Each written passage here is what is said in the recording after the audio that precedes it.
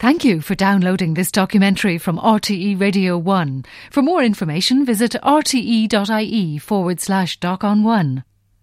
There was the main street.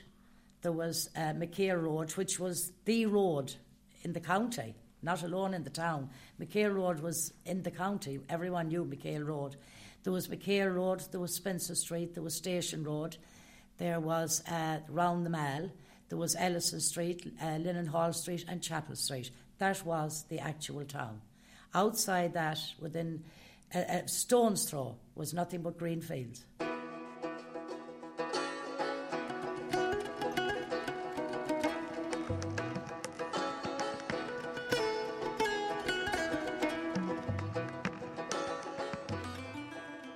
But only for the money that was made in the bacon factory. The town would have been destitute. There was no other employment. We had a hat factory, but it was had never the amount of employment that the bacon factory had. In its peak, it never had it. The bacon factory was the life's blood of Castlebar and the surrounding areas. For Morning, Keelogues, Newport, out to Island Ady, Glen Island, is within a radius of 11 miles. It was the life's blood of Castlebar. That's where the money was. That's where the shopkeepers made their money.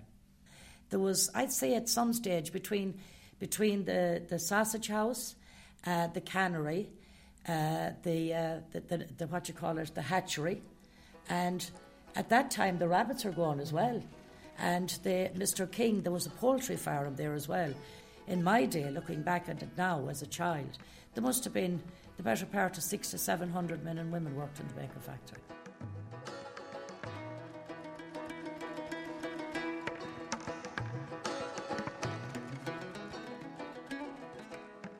There was my father, there was my grandfather, there was my uncle, there was myself. My sister Mary worked in it.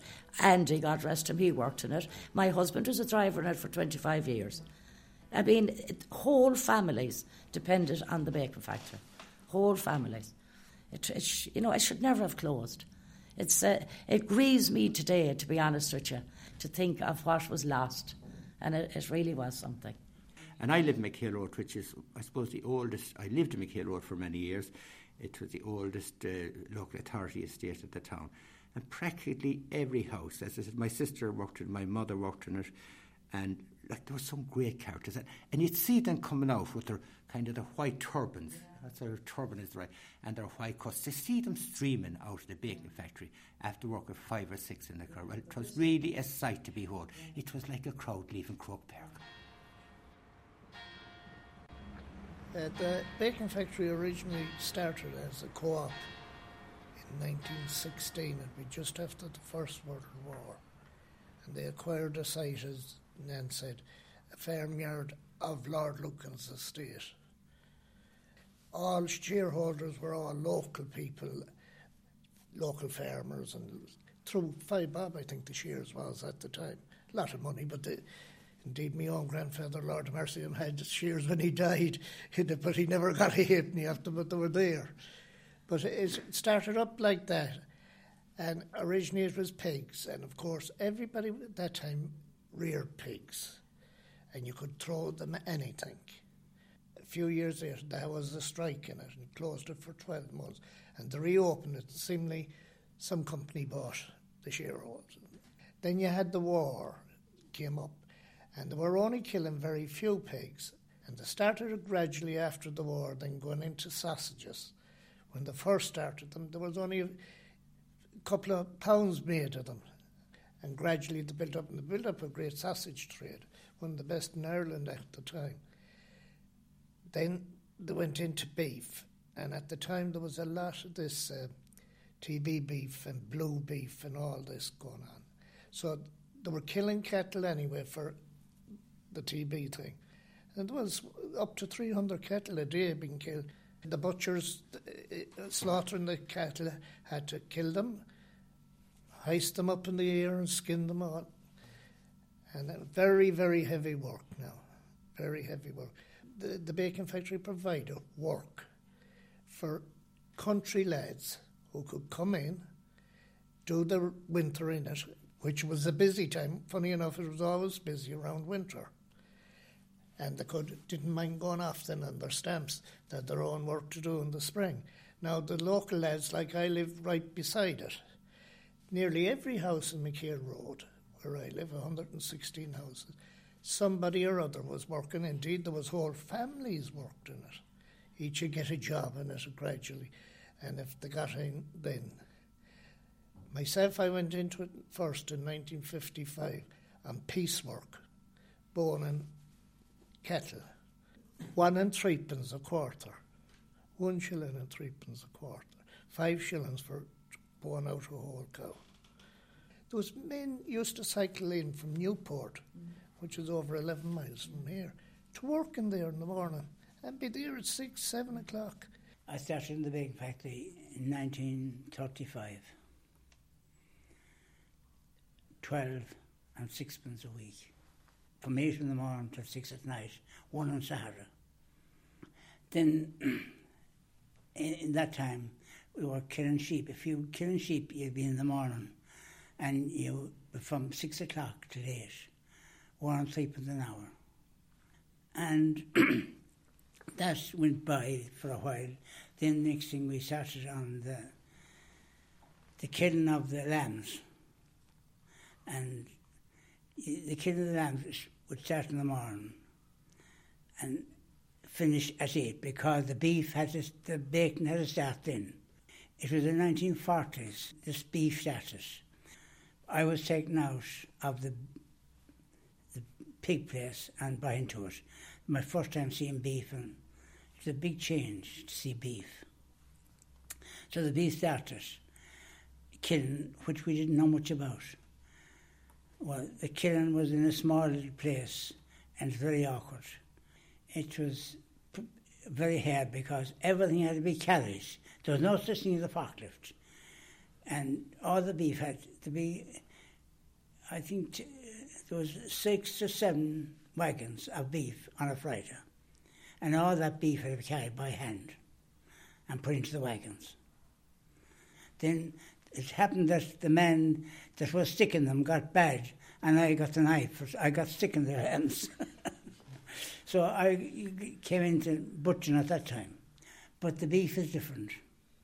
The beef was a big job to us and very awkward, which we weren't able for a long time. But we got used to it, and we sent the bacon factory sent beef to America. At one time, sending the beef to England, there was 8 containers every Friday for 2 years. 8 containers going out, and that was no forklift, all carried on your back, on your hands. That's no, my legs are bad. And we bone the beef. They started boning then. When the beef started going to America, we had to bone the beef and go to England. And there was, we had 2 tables, a table of 6 men on one side and 6 the far side. And they had so much to do, each of them had so much to do on the boning. That meat had to be trimmed, ready for exporting. The most dangerous part of the boning procedure was to do the neck, because it's all like an S and you're going in and out. And remember, these are very sharp knives. And you're doing it with this and you're trying to hold the meat with your other hand. Well, most people would eventually get themselves in. There was people getting that many cuts. But then you went through that. Once you had the neck, the ham end of the quarter was a different procedure. You also took out the leg again, cut off at that. Then you took out the pelvis bone without leaving meat on it, which is the secret of it. Then you cut off that section. That was another cut of beef. And then to go into the hip bone, as we'd call it, you had to get a seam. There was a seam in the meat, and you tried to get in on that seam to divide the core and take out eventually your hip bone. That was it. And you got 1 and 3. Now, we used to get 3 pence, old pence, now you must remember what 3 was, to bone a sow's head. And it was the most awful job you ever done, but you had to do it. It wouldn't leave you a knife because the sow's head was so, the skin alone would take the edge off your knife until you became good. And now it was very hard to keep a knife. There were certain men very skillful with knives, and if you were in with them, they'd do your knife for you. But till you learned that. But that was one of the skills you eventually learned. You learned, to this day I can steal a knife with the best of them. I wouldn't even be looking at it, and I'd be running the knife off the steel. But that was 3p for doing that. And that's how we were paid. We were paid then on the blade bone. Come around the evening and the count how many blade bones we had or how many hip bones we had, and we got 1 and 3 for each one of them. But when we eventually became proficient, and it did wind up that we were making £70, £80, up to £100, some of them, on piecework. Of course, the management got wise. They said, well, these fellas can do it now, and we were good at it then. So they put us on day's wages. And they reformed the way, instead of one man doing the whole lot, his own bit, they then had a man taking out the leg bone, the next man would take out the shoulder blade, the next man would take half the ribs, the next man would take the rest of the ribs, and another man would take the neck. And that was the line then. And it was the same then for the hind quarter. The one man would take out the hip bone and all. But they brought us back down in wages anyway. We went way down. But we got it in overtime then. It was awful severe in the hands, and you had no gloves. No coat on you, and that's all you had in it. That's how it went on and on. But it was very hard work now. Very, very hard work. Some people were very good. The funny thing, a left-handed boner was the best boner. Now, I was telling you about the lad, John Laddie, that the French taught. They'd never seen anything like it. Well, he was a kid dog, as we called him, a left-hander. And he took out a bone there like a looking glass. It was skill. It was a really good skill, actually. As I said, many of the workers then, later when they went to England, they got big jobs in England. Many of them got to be top dogs in factories that I know them personally, and they got on great in it. But that's where they learned it. But when you were on piecework, it was different, I'll tell you. Probably the biggest time in it was in the mid-60s. Yeah. It really took off then. The place was boom. They were killing 300 and 400 cattle a day. Maybe 1,000 sheep that same day, maybe 300 or 400 pigs that same day. So each place was booming. There was a bone meal section in it, which was putrid now, putrid. And the men that worked in it, they never knew it, but if you were standing beside one of them after, you knew it. And the same I expect with us, because we had meat on our hands all day long. All right, there was a few taps. There wasn't that many taps. You wouldn't be really washing your hands that often. There was one out in the toilet, maybe. They eventually put in showers then. People could shower in the evening then in the cloakroom. But at the start of it wasn't. And that smell had to be there, you see. Do you remember, you get the smell of raw meat. Yeah, you couldn't stand within a foot or 2 feet. You knew who worked in the bacon You'd know factory. straight away.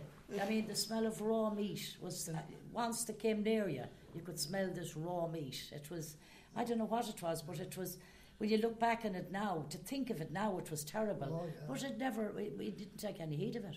We didn't bother with it at all. But I do remember working in the turkeys. At that time, during the war years, and after the war years, there was an awful scarcity of turkeys in England. And to take on additional staff, women, for plucking the turkeys in about 6 weeks before Christmas. And my mother was in it, and she was a great turkey plucker, along with Hannah Myler, Hannah Cunningham. The only thing about it, she'd be at with turkey lice. Yeah. And you'd be shrouded in feathers. Yeah. You'd be shrouded in feathers, but Jesus, they'd go all over your body and they'd eat you. They were like a swarm of locusts at the time. But again, it was 4p for each turkey. And sometimes they'd inadvertently break the skin of the turkey and they'd have a needle and thread there. And they'd sew it up again. Good job, you wouldn't notice it was there at all. What, you'd be scratching for a week, in the cold nights. It was in a galvanised shed. Remember, down at the very bottom. My job was to kill them. Yeah, and they just hang them hang them up on a hook, and just pull the neck, and they were thrown down to you then, and that was it. And if you got one of the big turkeys, like we were only kids at the time, the Lord to mercy on my brother Andy now and Mary, the three of us used to pluck the turkeys, and we used to make 5 shillings a week, which was an awful lot of money. But the only thing was that, as I said, in the winter evenings you were up to your thighs in feathers. You were lovely and warm until you came out and the boys attacked. That was a different. But the other thing that Johnny mentioned there, I was just thinking that in this day and age they're talking about garbage collection and all this sort of thing. At the outside our door, as John Joe Burney and Johnny can verify, was the gut field. Now the gut field, the entire offal of the bacon factory was put in this field, right on the main road. Now you could get the stench of this, north, south, east and west, I'd say for 5 miles. And if the wind was blowing in your direction, I mean, it was unbelievable. We used to go down, and do you know the bladders that used to be in the pigs? We used to put a straw on them, and we used to blow them up for balloons, and we'd have football matches. I mean, if you were to do that today, you'd have half the garages in the country around the place. We worked in cold conditions, in warm conditions, in all honesty, extremely unhygienic conditions. There was no flush toilets. There was no water. There was no running water in any house. I think McHale Road was the first one. Every single department, bar the plucking shed. Were always wet. Yeah, and all the time the floors were wet. Then around up on the ceiling, there'd be frozen pipes. Yeah, and they were constantly dripping because every time a door would open, somebody going around, there was a certain amount of other air, and that'd keep dropping down. And you'd be there and you'd be sweating mad and working hard, and this be coming down on you. That's was one of the disadvantages of it. But you didn't take a bit of notice. You just got on. Because, as Nan said, there was no compensation. If you were out sick, if you cut your hand, you were out. That was it. You got no pay. You got no sick pay. No pay. Later, they changed that. The union got pay first, sick pay, so many weeks sick pay. We used to carry a quarter of a beef, the beef that was going out on bone.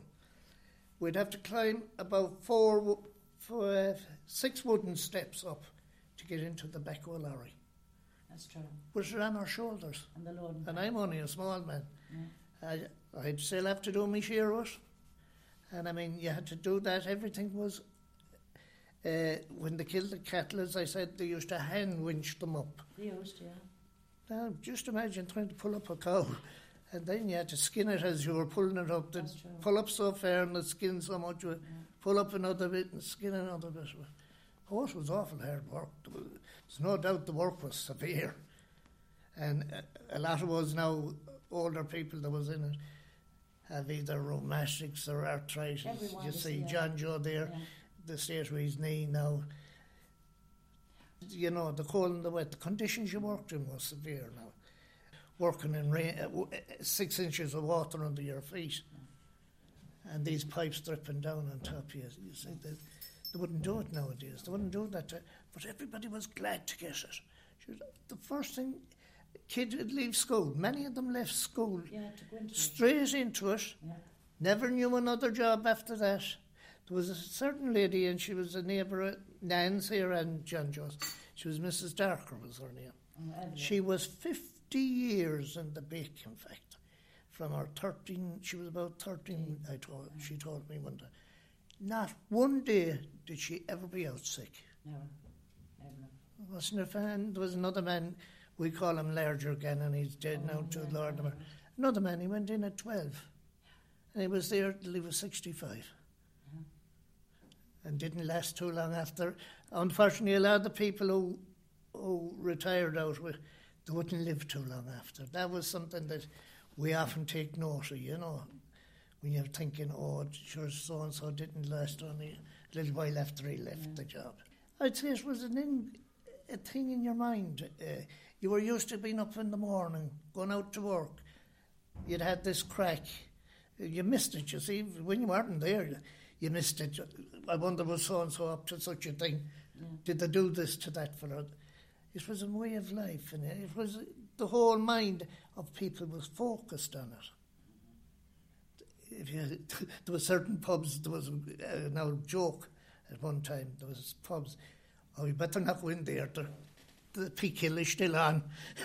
To be inside and have their few pints, and they still be killing pigs. You didn't do this, or you didn't do that. But that was the way of life. But you see, it won't come back. You must remember, during the war, nobody had anything. And rationing and all this.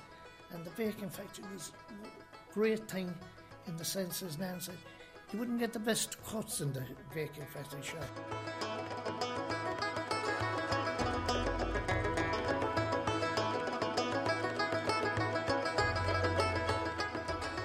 They'd have the steel and the knife caught with wire or string on the on the bar of the bicycle.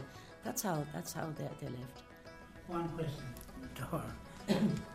Used to have a shower in the tank?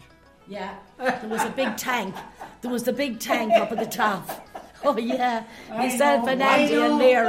There was a tank up at the top where they used to hold the water from making the ice. They used to make big blocks of ice now, half the size of this table, and they used to have gauze bags. The gauze bags that covered the half side of bacon. And we used to get into these. We thought they were swimming togs, and sure they were see-through. And we used to be above. And there was a scum, the colour of that green table there on the top of it. And we'd be crawling on our knees. That was our swimming hole, wasn't it?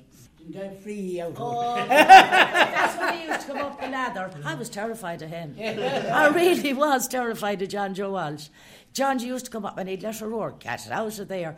And Andy be the first. We used to have a lookout, and Andy would spot him first. John Joe was coming. Oh, God. But we've known John Joe. I've known John Joe since I started to walk. It's as simple as that. And that's not today nor yesterday, John. No, that's not today nor yesterday. And, of course, he's Johnny's sisters, and his mother, God rest her, and your mother and father. Everybody knew everybody else. It was fabulous. Me too. There was all these people of great vision and imagination and a certain amount of inventiveness in the baking factory. And Nan and Bernie and John Joe will recall the Warriors when there was petrol ration.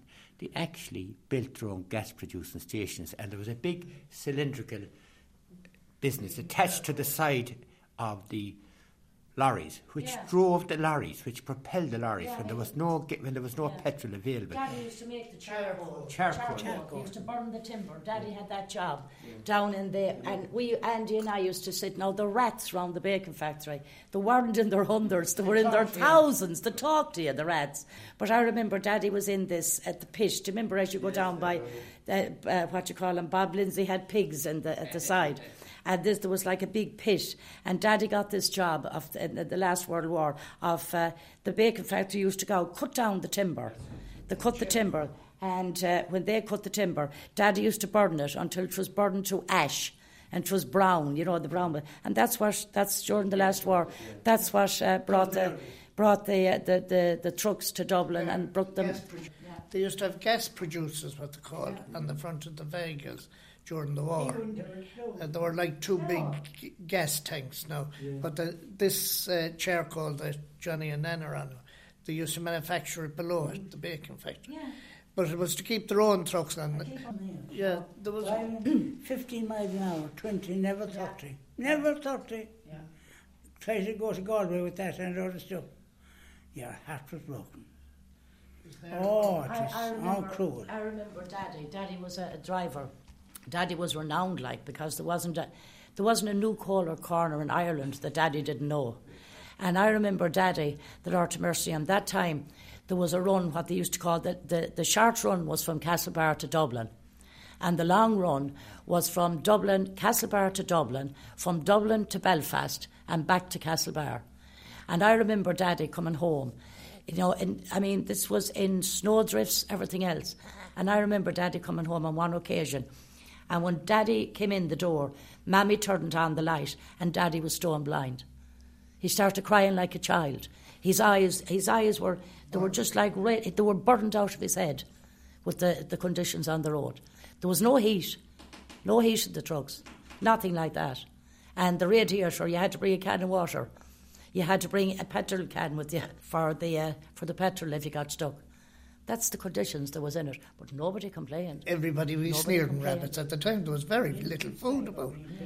But people catch a few extra ones and they up to the bacon factory with 1 and 6, 1 a kick for a rabbit. Yeah. And the meat would be exported. It was just like a chicken. It was skinned. The skins were sold for rabbit skins. And the rest of it then would be packed, frozen off to England. Some of the people now on McHale Road, like great characters like Rots Welsh and a few more of them, they used to kill the rabbits, to snare the rabbits. And they used to bring in these rabbits and they'd be dead, but they were all skinned. And they were hung in the smokehouse. There was a Mrs. Johnson that was looking after that. And they were all smoked there. And the skins were exported.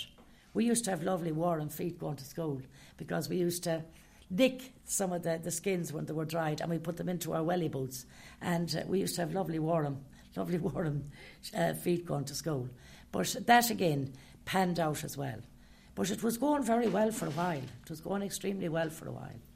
It was a terrible blow to the town.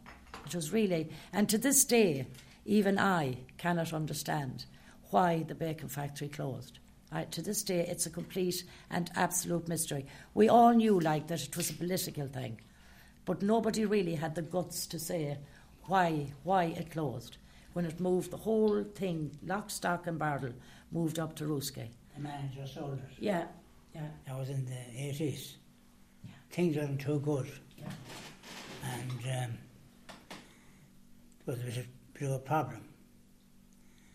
And Claire Morris was much the same.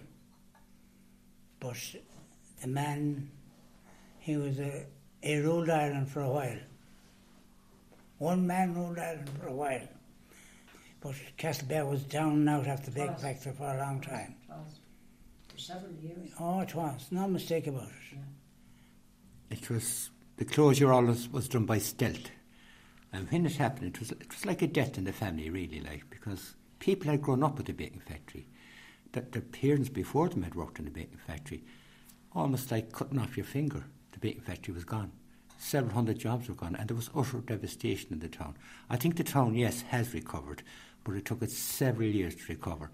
And the closure of the bacon factory politically left a very sour taste in the mouths of a lot of people in Castlebar and the surrounding areas of Castlebar. And we all felt annoyed at the time because we felt that it was a going concern, it was making money, there were good jobs, always well-paid jobs in the bacon factory.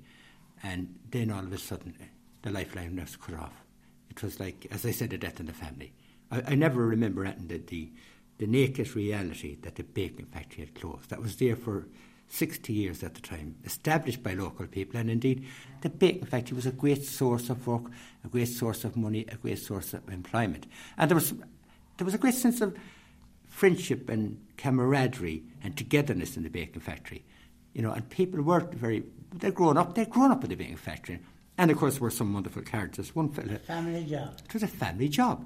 And there was one fellow called Dan Callan. He died recently, and during the course of butchering, he got his finger cut, and he was brought to the Castlebar County Hospital in Castlebar, and the doctor said to him, he said, "What do you work at, Mr. Callan?" He said, "In a bit like yourself." "What's that?" "Killing a few and curing a few." So, when the factory, and it took us a long time to recover from I can only call it the death of the bacon factory. And it was not alone, it was the lifeline for Castlebar town and for the countryside. I suppose 10 or 12 mines around the town. And all that was one fell swoop, it was gone. And it took a long time to recover. I felt at the time that I still feel it should never have been closed.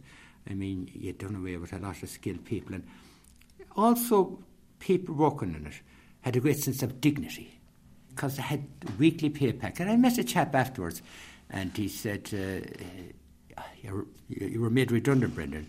Yes, he said, I was made redundant. Of course, he said, I missed the money, but I missed the comradeship, I missed the talk, amidst the crack, amidst the chatter. And that was all part, I mean, especially of a Monday morning after the dances the previous night. To be talking, did you do business, or the expression at the time, did you square, did you get a woman? And this particular lady was talking about her, my sister, saying that she had been in Westport and she had been left home by a fellow who described himself as a trainee solicitor. This is the humorous side. And she said, Kathleen Cassidy said to her, well, I know about a trainee solicitor. He's the first trainee solicitor I ever saw selling fish in the Octagon in Westport. But that's kind of symptomatic of the camaraderie, the friendliness and the companionship that existed. It was all in good fun, But it was the amount of other employment that was kept going. And other shops had to take on staff when the baking factory was, particularly at Christmas, there was plenty of employment because the people had their money. And they went downtown. And a lot of shops on the main street of Castlebar closed. They're all gone after. They're gone. The older traders had to gone. Eventually wound up going out of business because there was no more Castlebar. All the pubs, there was pubs that time, there was 101 pubs in Castlebar at one stage. There's 40-something now. But they had their certain houses. These workers, before they went home in the evening, they go into a certain house here in town to have 2 or 3 pints, up on their bike and cycle maybe 6 or 7 miles out. And then they had to tackle their farm work. But they were as happy as the Lord. They had money in their pocket and they were independent of everybody. Then when you got into the baking factory, if the shopkeeper knew you were going into the factory again, well, he gave you credit till you got going again and you paid him off. He was as happy as the Lord and everybody was happy. So all these spin-offs that also caused, with the baking factory closing, there was an awful doom in Castlebar. It took many years till these modern factories came in. But the shift also happened in the employment scene with it. The baking factory was a major male employee, where some of these new type manufacturing, it's mainly female. The male content to the female is, the ratio was totally different to what it was. There was about 5 men to every woman in the baking factory at the time. You see, and it was mainly that. And once a man was working, he was keeping his family, who was keeping a shopkeeper, who was keeping, and that's, as I said, our station now. It was a wonderful place. It was a crying shame because today it should be flourishing today, absolutely flourishing, and there's not a trace left of it, not a trace, because I do say today it's a multi-million-dollar complex today where it is, but I often thought to myself, the Lord mercy on the lads in the factory if they came back and knew that there was a pub below at the loading bank to think they were in heaven.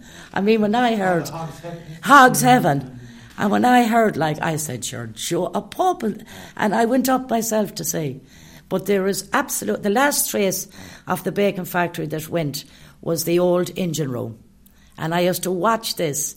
Anytime I go up, you could see it over the skyline, and I used to watch it. And automatically I went up one day and it was gone, completely disappeared.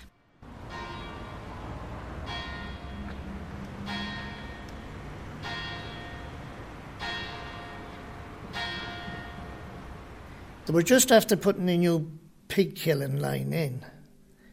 So part of my duty as night watchman was to go around and check everything was off and to see every place was locked up. And during one day, a man dropped dead in the bone meal section of the baking factory, a worker in it, and Lord of mercy, a man called Bernie Mullins. So that was grand. I was on duty that night, and we were going around, and myself and a lad that's dead now too, that was over the engine room in the baking factory at night, Paddy Sweeney. So we did this sort of a routine. We went into every section. He checked the machinery and I checked everything was off. But when I had everything locked up, I used to have to lock the main big double doors. They were huge now. We locked them with a chain and a thing. And I was sitting down the watchman's office, this clocking office really, Next minute I heard everything going, and I couldn't understand where it came from, because both sides of the building was locked. Nobody could actually get into it. I went over, everyone, the whole pig line was going, like if there was men working and nobody in it. Now, there was something about it was very chilly in it. But anyway, to cut a long story short, off we knocked them all off and checked them out again.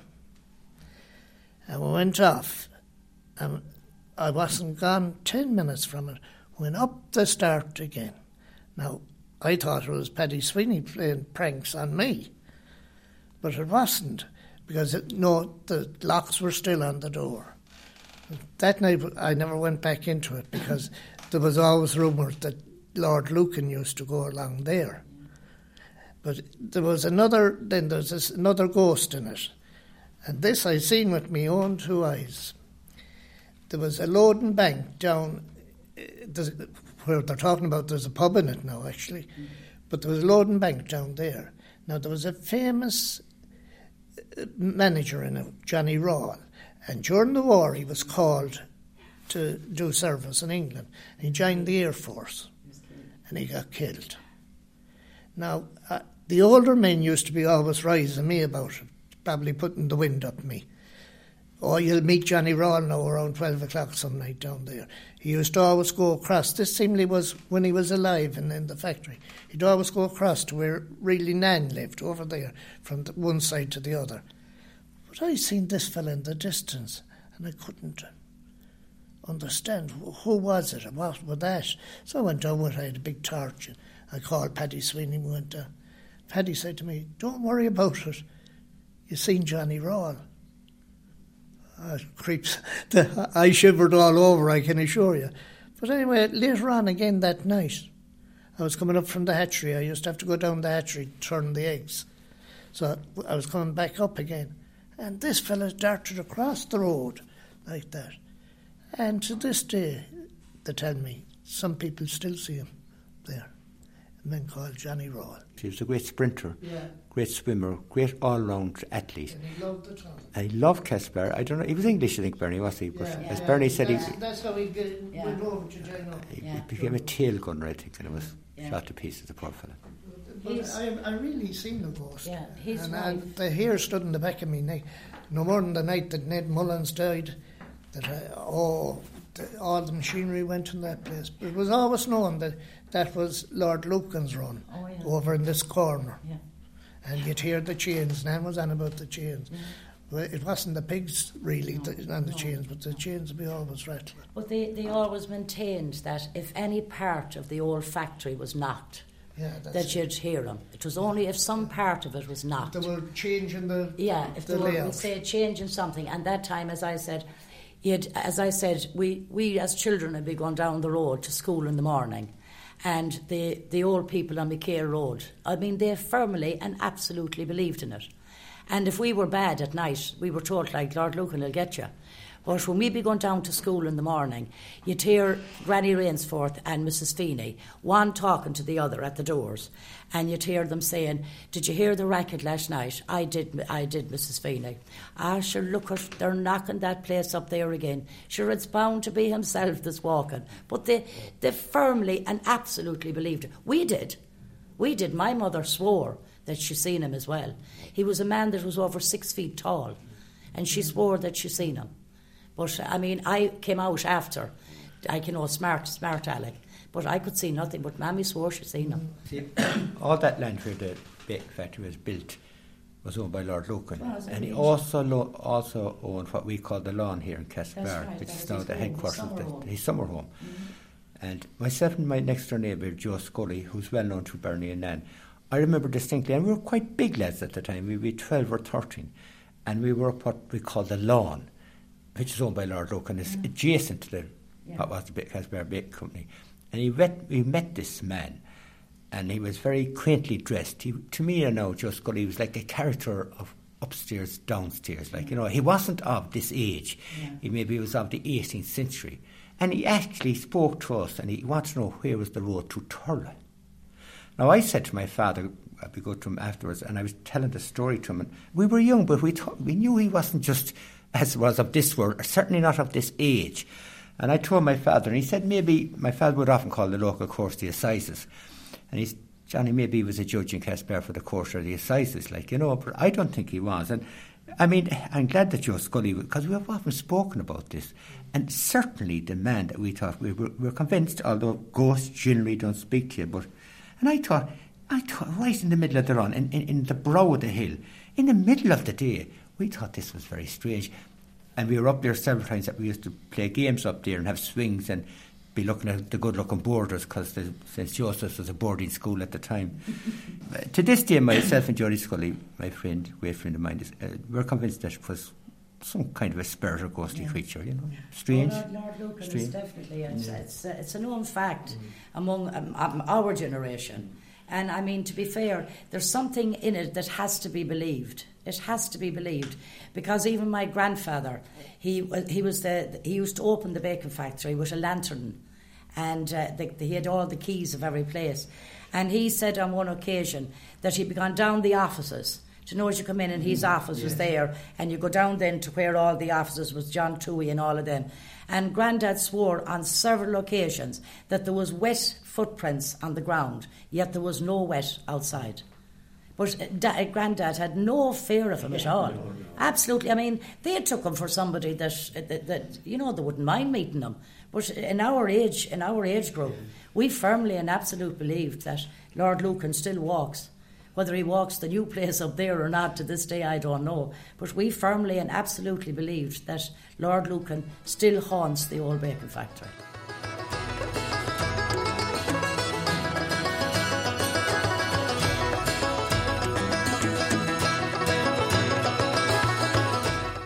They're a legend. They are truly a legend. I have some of the most unbelievable memories of the people that worked in that factory, and they'll be with me till the day I die. They were fantastic, unbelievable people.